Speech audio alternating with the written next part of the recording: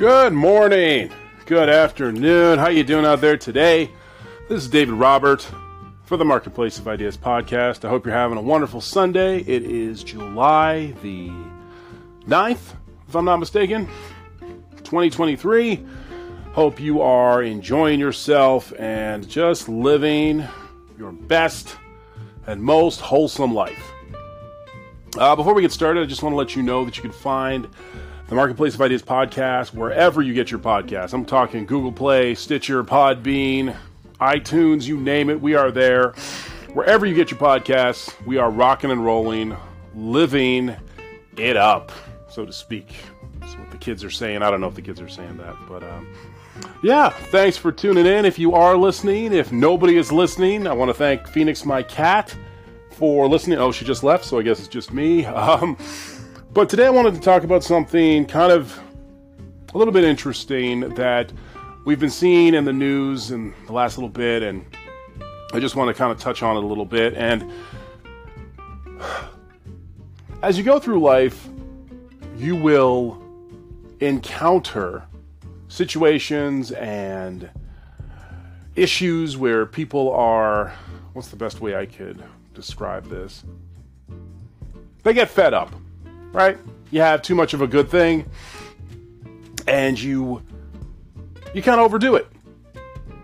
You know, it might be a new relationship. It might be you are a car person, and so you fall in love with racing cars, or it could be horses. It could be anything that tickles your fancy. If you want your fancy to be tickled. Anything that you could think of that isn't work or part of your responsibilities as a parent or worker or business owner, whatever the case might be. We all have things that take us from the things that we kind of want to do, and there's the things we have to do. And so you might have fallen into the trap of too much video games, or maybe you're an IPA beer enthusiast and you just fell down that rabbit hole of finding where the best beers are brewed, and you want to become a brew master or a wine master, any of those things. So too much of a good thing could hurt you, could kill you. Too much sleep, too much salt, too much sugar, too much sex, too much drugs, too much alcohol, too much arguing, too little arguing. You can find yourself in a space where you're not able to regulate, to have a good balance. And so, as we kind of move through the pop culture zeitgeist, it's kind of funny to see how the thing that was once the cash cow, that was once this immensely popular genre of films, is now kind of getting lambasted and having its day in court, if you would. The chickens have come home to roost.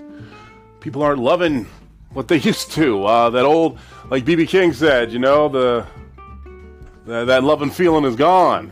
And I'm talking about the superhero / movie universes of DC, Marvel, Dark Horse, Image, you name it. Any IP, intellectual property you could think of that has, ever dawned on some capes and tights and flown and fought supervillains is kind of fallen out of favor within the pop culture zeitgeist, if you would.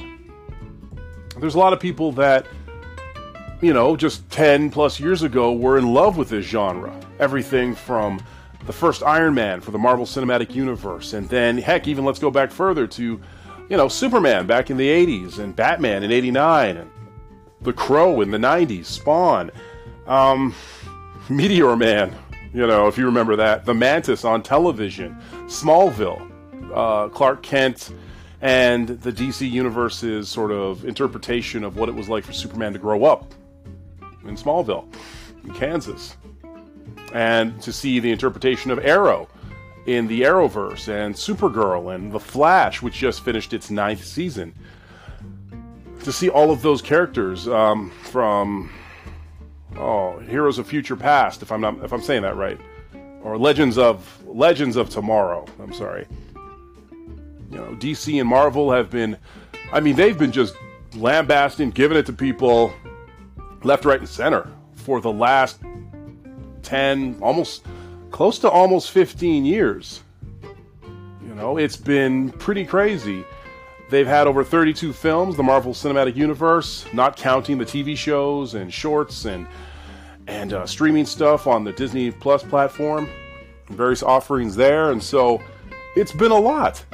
It's been a lot, and over the last couple of months, heck, actually last few years, we've seen a lot of the properties that have come forth not do so well. I remember Bloodsport with Vin Diesel back in the start of the pandemic. They released that in theaters, and it just did not do well, obviously because of the pandemic, but then you had other offerings like Black Widow that went a day and date for streaming as well as theaters. So a lot of money was left on the table there. Scarlett Johansson subsequently sued Disney. The mouse had to back up the truck and give her cash of all the residuals that she was promised. And right now you have a writer's strike going on in Hollywood where various writers are saying that the formula for creating films and television is just not sustainable. And it's almost impossible to make a decent living. Many of the people who, you know, in the 80s and the 90s and the early 2000s are seeing that they just can't do it. It's not possible. And when studios are making, you know, hundreds of millions, if not billions of dollars on a property that you had a part in, you know, you can't just not share the wealth. You know, you got to help. People have to come together. And so what we're going to be talking about today is just kind of how the superhero genre, as far as movies go, are falling somewhat out of favor, but then you have the Spider-Verse doing gangbusters, and I don't know if anybody uses the word gangbusters, but it's a good property that's doing really, really well. People are loving it. Whereas you have a certain amount of films that we're going to list off here that are not. They are not doing too well. And so I just wanted to read a bit of an article here that I saw that I thought we'd kind of start with, and then we kind of go from there. So let me just see here. Let me look it up. Okay. So, let me see, where was it? Was it Screen Crush, or was it the 10 biggest Marvel and DC movie box office bombs of all time? We'll stay on topic of kind of the modern day stuff. So, Unilad, which is a website here online, they had an article that was written just, on the 10th of July, so today. Actually, the night, for the 10th. I'm sorry. But anyways, nonetheless, we're going to take a look at it here. So it says here, The Flash has become the biggest superhero box office failure. This was written by Valentina Bolter. This is published, so this will be publishing tomorrow. But let's see here. So it says, DC's newest superhero film, The Flash, hasn't sparked an interest with audience, leading it to claim the title of the worst performing superhero movie of all time. As of this printing, the film has amassed $261 million at the box office since premiering on June 15th. Now, you would think that would be an amazing amount of money if, let's say, they spent $25 million. But they didn't. Over the past few weeks, while films like Sony's Insidious, The Red Door, opened with $31 million domestically, The Flash managed to make $5 million across 78 countries. The Flash, directed by Andy Muschietti, cost Warner Brothers around $450 million to make, with a $200 million budget in addition to marketing and advertising costs. This means at this stage, Warner Brothers is expected to lose around $200 million for the movie. This is the largest amount a superhero movie has ever lost its studio company. To make matters worse for DC and Warner Brothers, The Flash has overtaken their previous film, Shazam! Fury of the Gods, for the not-so-coveted title. The past three DC movies have all been box office bombs, with The Flash losing an estimated $200 million, Shazam 2 losing Warner Brothers around $150 million, and even the lovable and delightful Dwayne "The Rock" Johnson couldn't solve the problem with Black Adam, leaving the studio an additional $100 million in debt. The failure of the movie has been put down to a variety of factors such as Ezra Miller's controversies and allegations, the relative unknowingness of the Flash character and the current state of the DCU. In the lead up to the film, Miller was arrested twice and faced multiple legal charges, including second-hand assault and disorderly driving. That's Ezra Miller. The film only managed to gross $55 million on opening weekend. While the actor apologized in a statement last year, there have been many calls for boycotting the movie across social media. DC is expected to release 2 more superhero movies by the end of the year, with Blue Beetle coming out in August and Aquaman and The Lost Kingdom due in December. Here's hoping for DC fans that these films are more blockbusters than they are lackluster. So, it's kind of interesting, isn't it? I mean, we're looking at a genre that has been the media darling for the last couple of years. I mean, we're talking from Spider-Man, the Tobey Maguire Spider-Man, the Sam Raimi film back in the early 2000s, I think 2000 or 2001. Then you have the Spider-Man 2 and 3, and even though 3 was a bit of a cluster F and a burrito of sadness, it still, wasn't bad. I mean, it was horrible, but it wasn't god-awful. And then you have, films like Blade that come out in the 90s and then, make a little bit of a resurgence in the 2000s. You have Batman Begins. You have the Christian Bale Batman film by Nolan Ryan, and how amazingly done that was. And so you get this feeling that there's just this level of fatigue and tiredness and weariness when it comes to so much of this genre. Because a lot of it, if you really want to be, honest about it, there's so much of it is based on characters and plot lines and stories that have been around since the 60s, the 70s, the 80s, the 90s, and onward. And we have characters that encompass a whole swath of society, from Canadians to gay characters to, Martians to billion-dollar playboys who dress up like a bat and fight crime in the night. A manacled, clown that kills people and the punchlines are deadly, or Jack Kirby's, rendition of The New Gods that he put forth in DC back in I believe it was the 60s or the 70s. You got characters like Doctor Strange and Mr. Miracle and the Green Arrow and Black Canary, and this whole glut of characters from Thor to Iron Man to Spider-Man. It's a lot to take in, and I think one of the great things that was done early on was that it was kind of everyone one come all. It was like a buffet where you didn't really necessarily need to know the characters beforehand. You didn't have to have like deep knowledge about the difference between Thor of Asgard and Beta Ray Bill. You didn't need to understand why Bizarro Superman was different from regular Clark Kent Superman, or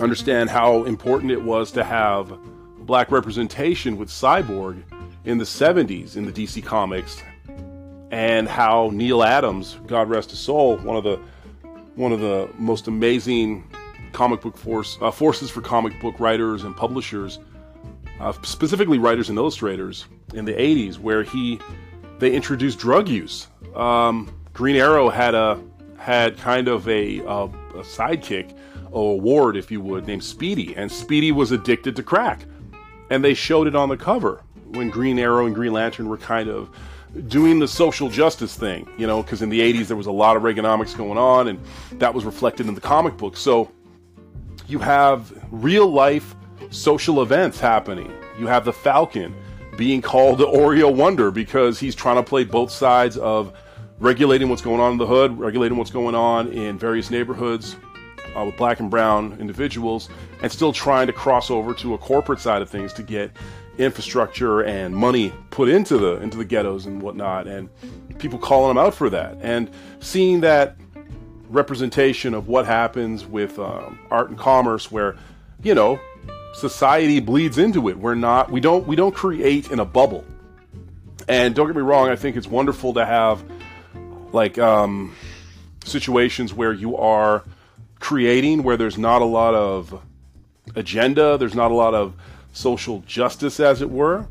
But if you are a black, Hispanic, Puerto Rican, Mexican, East Indian, woman, whatever, or male or non-binary or LGBTQ plus member in this space, and you see your real world is attacking you. You see that legislation is being passed to stop you from marrying who you want to marry, to stop you from getting health care, stop you from getting the proper rights to protect your house and your dwelling. And if your spouse passes away, you don't have the rights to make decisions on their behalf because certain states don't want you to do that. And if you see people still portraying anti-Semitism and racism against your people, or no one is talking about how indigenous women are being killed at a higher rate in places like Winnipeg, and all of these things going on in the world, it has to touch you a certain way. We can't just sit back and do nothing. And granted, you don't want to put, as one of the gentlemen I listened to, Robert Meyer Burnett, who says you never put your story, or your agenda in front of your story. You interweave it into it and then see what can happen. So for myself, it's like, you see all of this, and you see various movies get now accused of being, I won't even use the term, but the W term, if you can look it up, W-O-K-E. I won't even say it because it just sounds mentally horrible and it hurts your brain. But people are using this term called wokeism. It feels like vomit coming out of your throat. But they'll use this term as a catch-all to state, well, if people are trying to speak up against truth to power, they're speaking truth to power. They're saying that certain things are wrong, that there are systemic issues within medicine and healthcare and education, and we need to kind of change those things. And the powers that be, who are empowered, don't want that to change because it's enriching them and making their lives comfortable. And when it comes off in a very preachy kind of way, it almost feels like it's corny. It's like you don't really want change, you just want to say something. And it can get very contentious. And so you see movies like The Little Mermaid that came out recently, where there was a race swap with Ariel, and the film just got berated in the press. Now, you're not hearing too much about it now because I think it's almost done its theatrical run, but there's also, what was it? There's also some of the things that, some of the lines that were in various movies recently that were kind of taken and said, oh, well, they're just trying to preach to people. They're just trying to say things to kind of make people feel bad about slavery or about, like transphobia and things of that nature. And it's rough. It's difficult. And then you have other sides where, on a conservative side of things, you have people who are putting out comic books and stuff that are claiming to be anti-SJW and anti-wokeism and all this other nonsense, and stating that, hey, we're the good guys over here. We're the okay ones. Don't worry about those other black people. You can trust us. We won't call you out on anything. So it's this soup of gross that interjects itself into something you love. And I'm not a big fan of football, but I can kind of see how when Colin Kaepernick was taking the knee and Black Lives Matter was kind of at an all-time, it was on the talking points of most news footage out there, that people were like, hey, we just want to play football. We don't really care about this stuff. It needs to be handled elsewhere. And you had people who play football, a good percent of the league is black, and players anyways, and even as you go higher up the chain, it gets a little less black, but still there are, on Friday, Sunday, Saturday and Sunday night, you'll see a majority of black players on the field, be it high school, college, or pro. And you can't be somebody who's just out there playing and not recognize, hey, I could have a family member pulled over and they don't know that they're related to me as a high profile person. Like LeBron James said this, forward for the LA Lakers, who said basically he'll never see a jail cell. It's very unlikely that Jay-Z or Beyonce will ever see the business end of a Glock pointed at their face on a police, on a police check stop. But at the end of the day,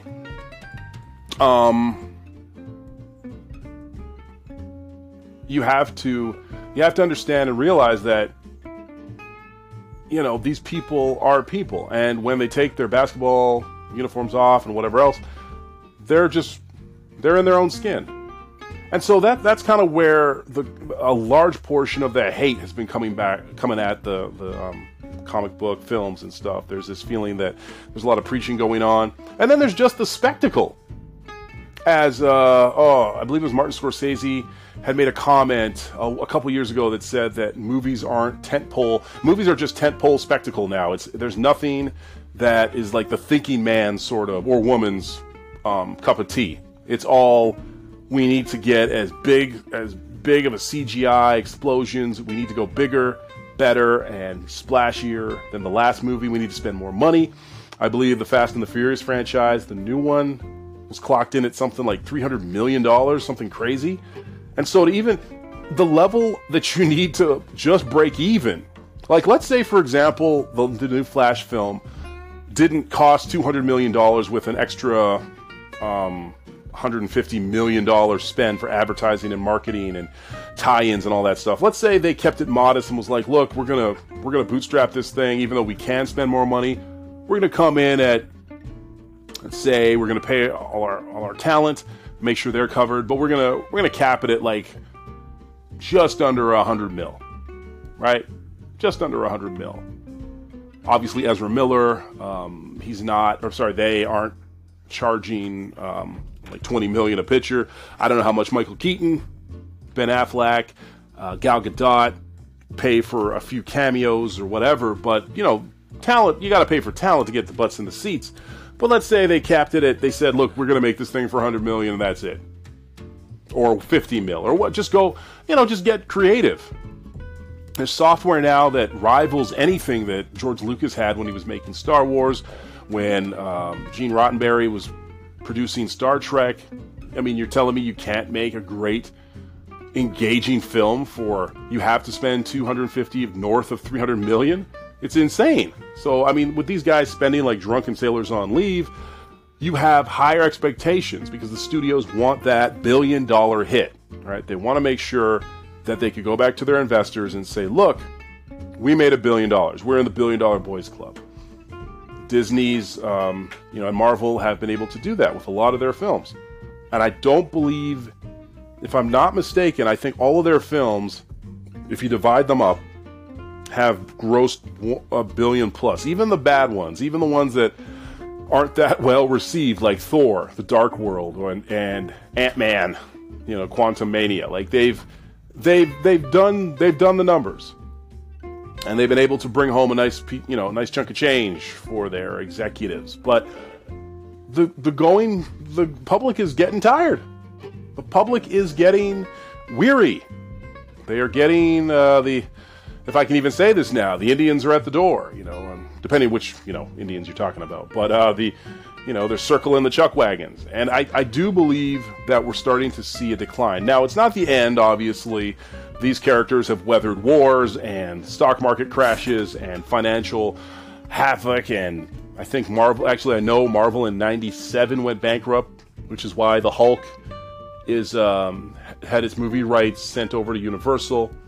X-Men to Fox until Disney bought it back and, brought them back in the fold. Spider-Man is done by Sony. So many of these characters that we know and love were kind of sold off, and all of their villains and the whole universes. So, and I think we are seeing sort of a bit of a fatigue and a bit of a feeling of we're getting the same thing over and over again.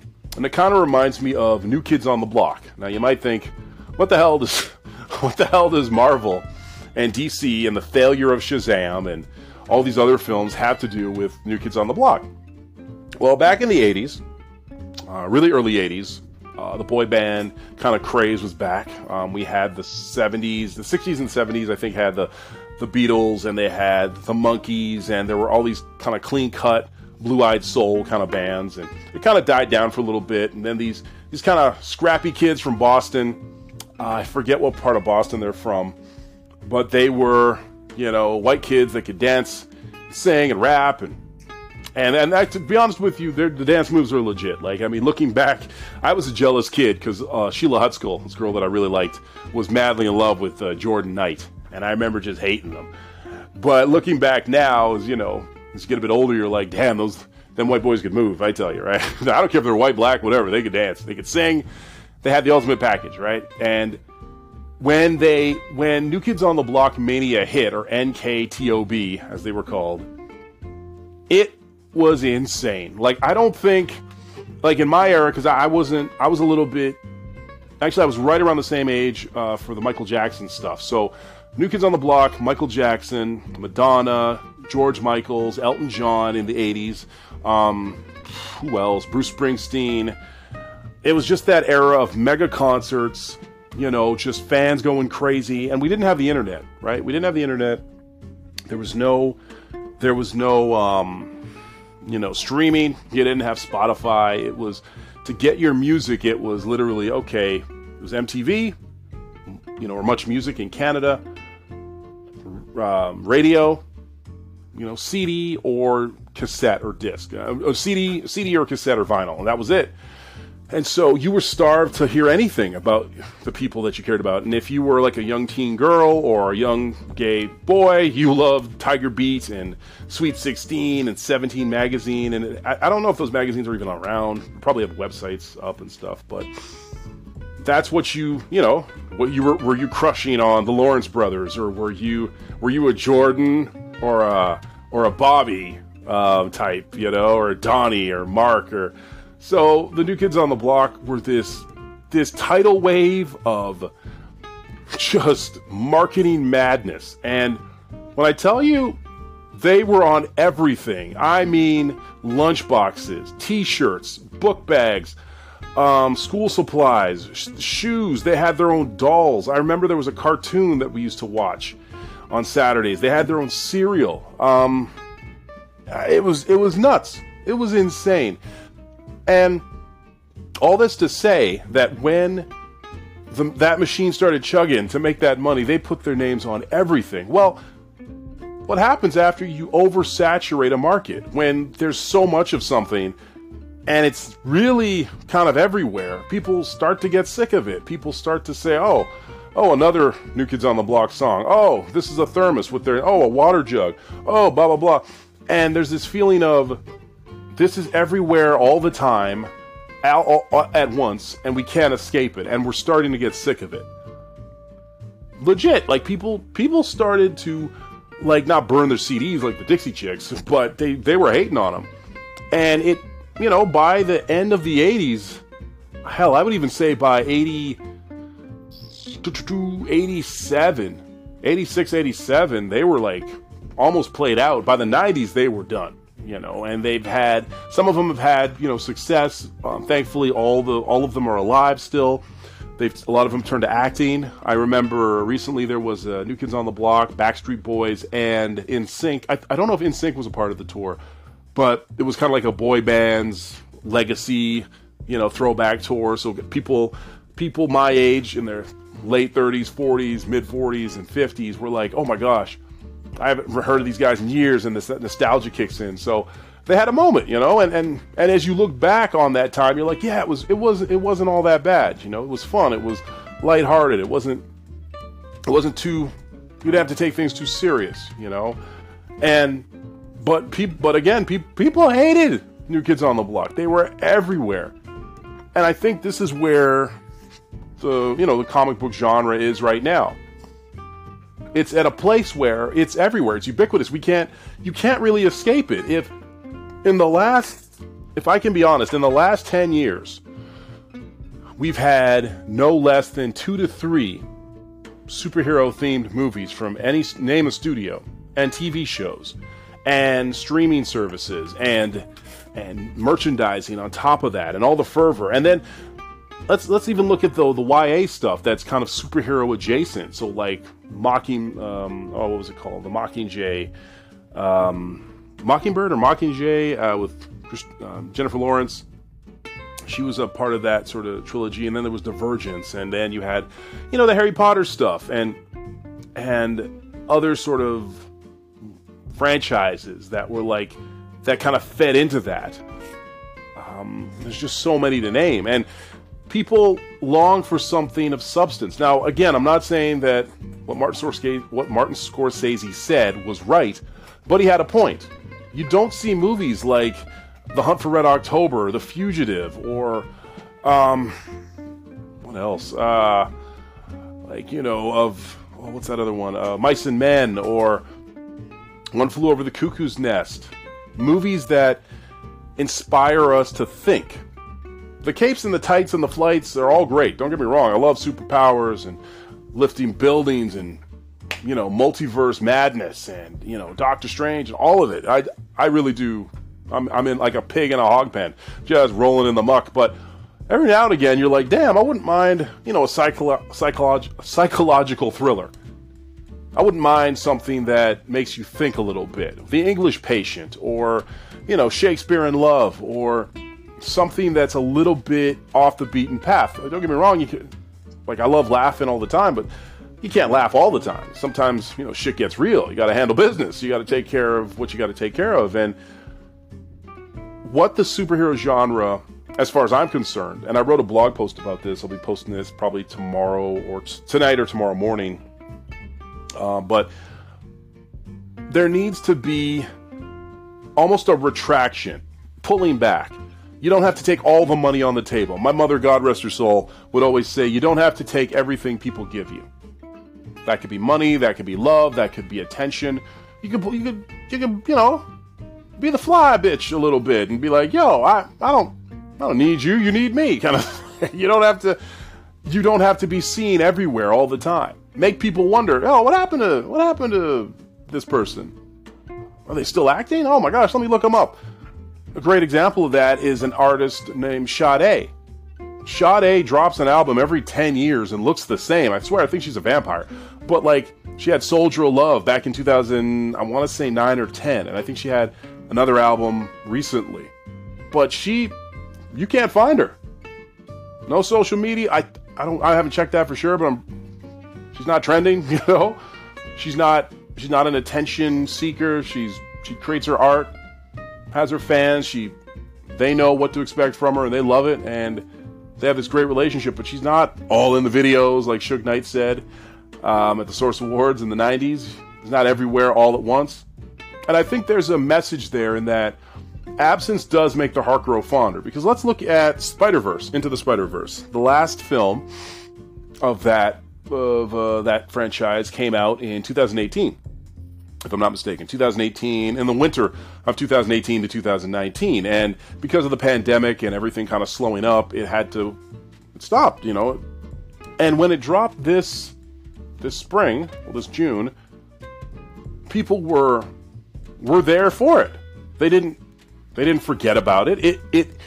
It's such a good film from what people are telling me, because I haven't seen it yet, that the writing, the direction, the visuals, the storyline, the connection with these characters has only grown stronger because we haven't seen him, Miles Morales and Gwen Stacy, and his dad and his mom, and and Ben Reilly and all the Spider-Man from all the Spider-Verse. We haven't seen them in over 5 years, I think, 18, 19, 20. 5 years.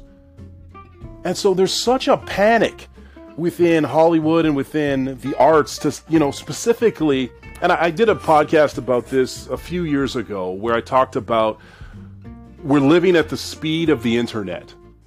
And we just psychologically, physiologically, mentally, we cannot do that. We are not hardwired to exist at a 24/7, 365 rate of consuming content every day, all day.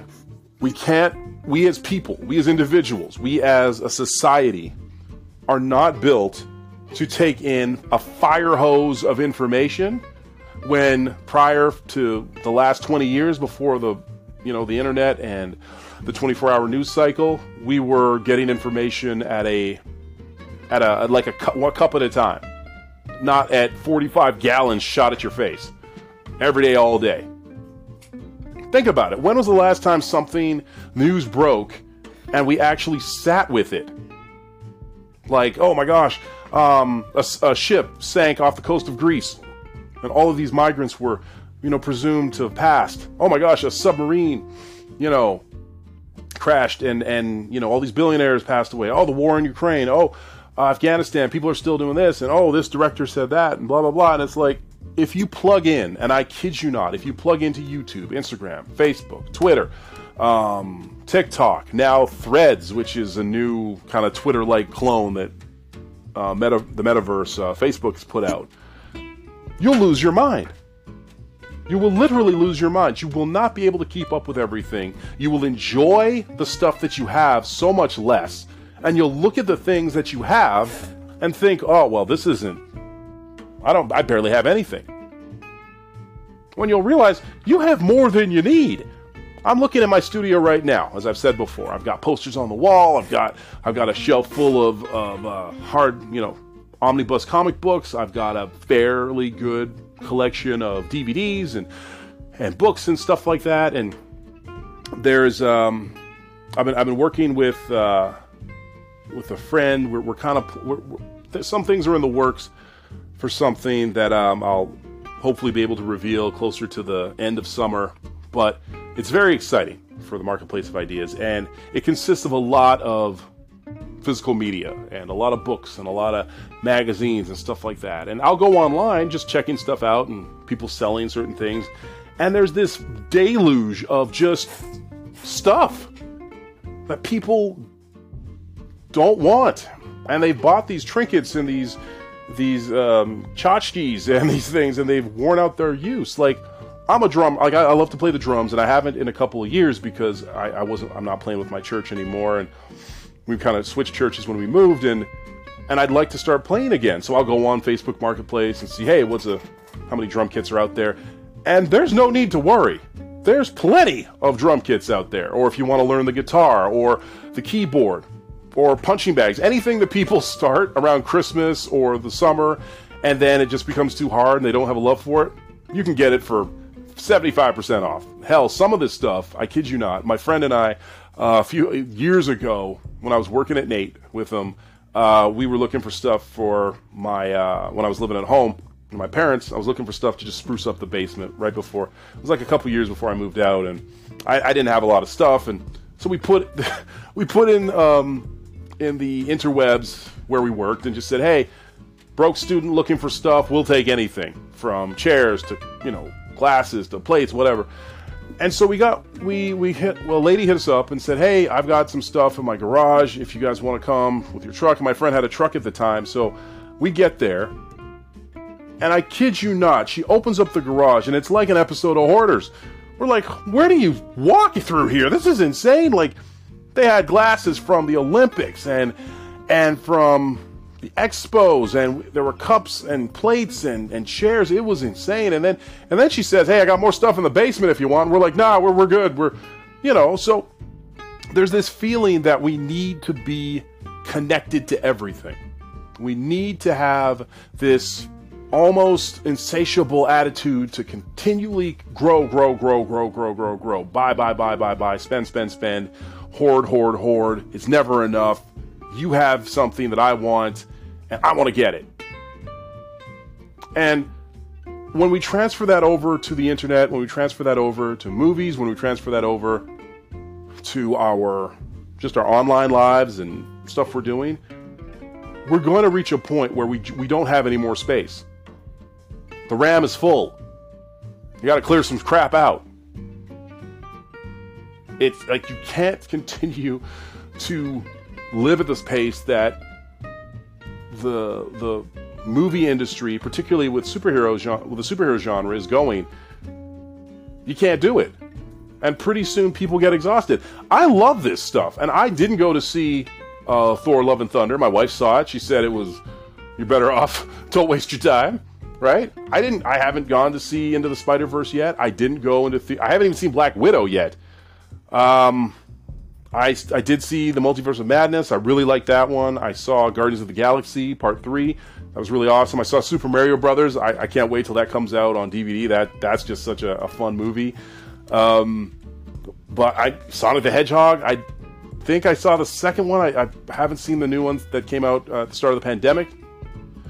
And then there's all the streaming shows. If you have Amazon Plus or Netflix or Hulu or Crave or Peacock or HBO Max now, and then there's all the YouTube stuff. If you watch YouTube or you're on social media, and then all of that is dug into your real life.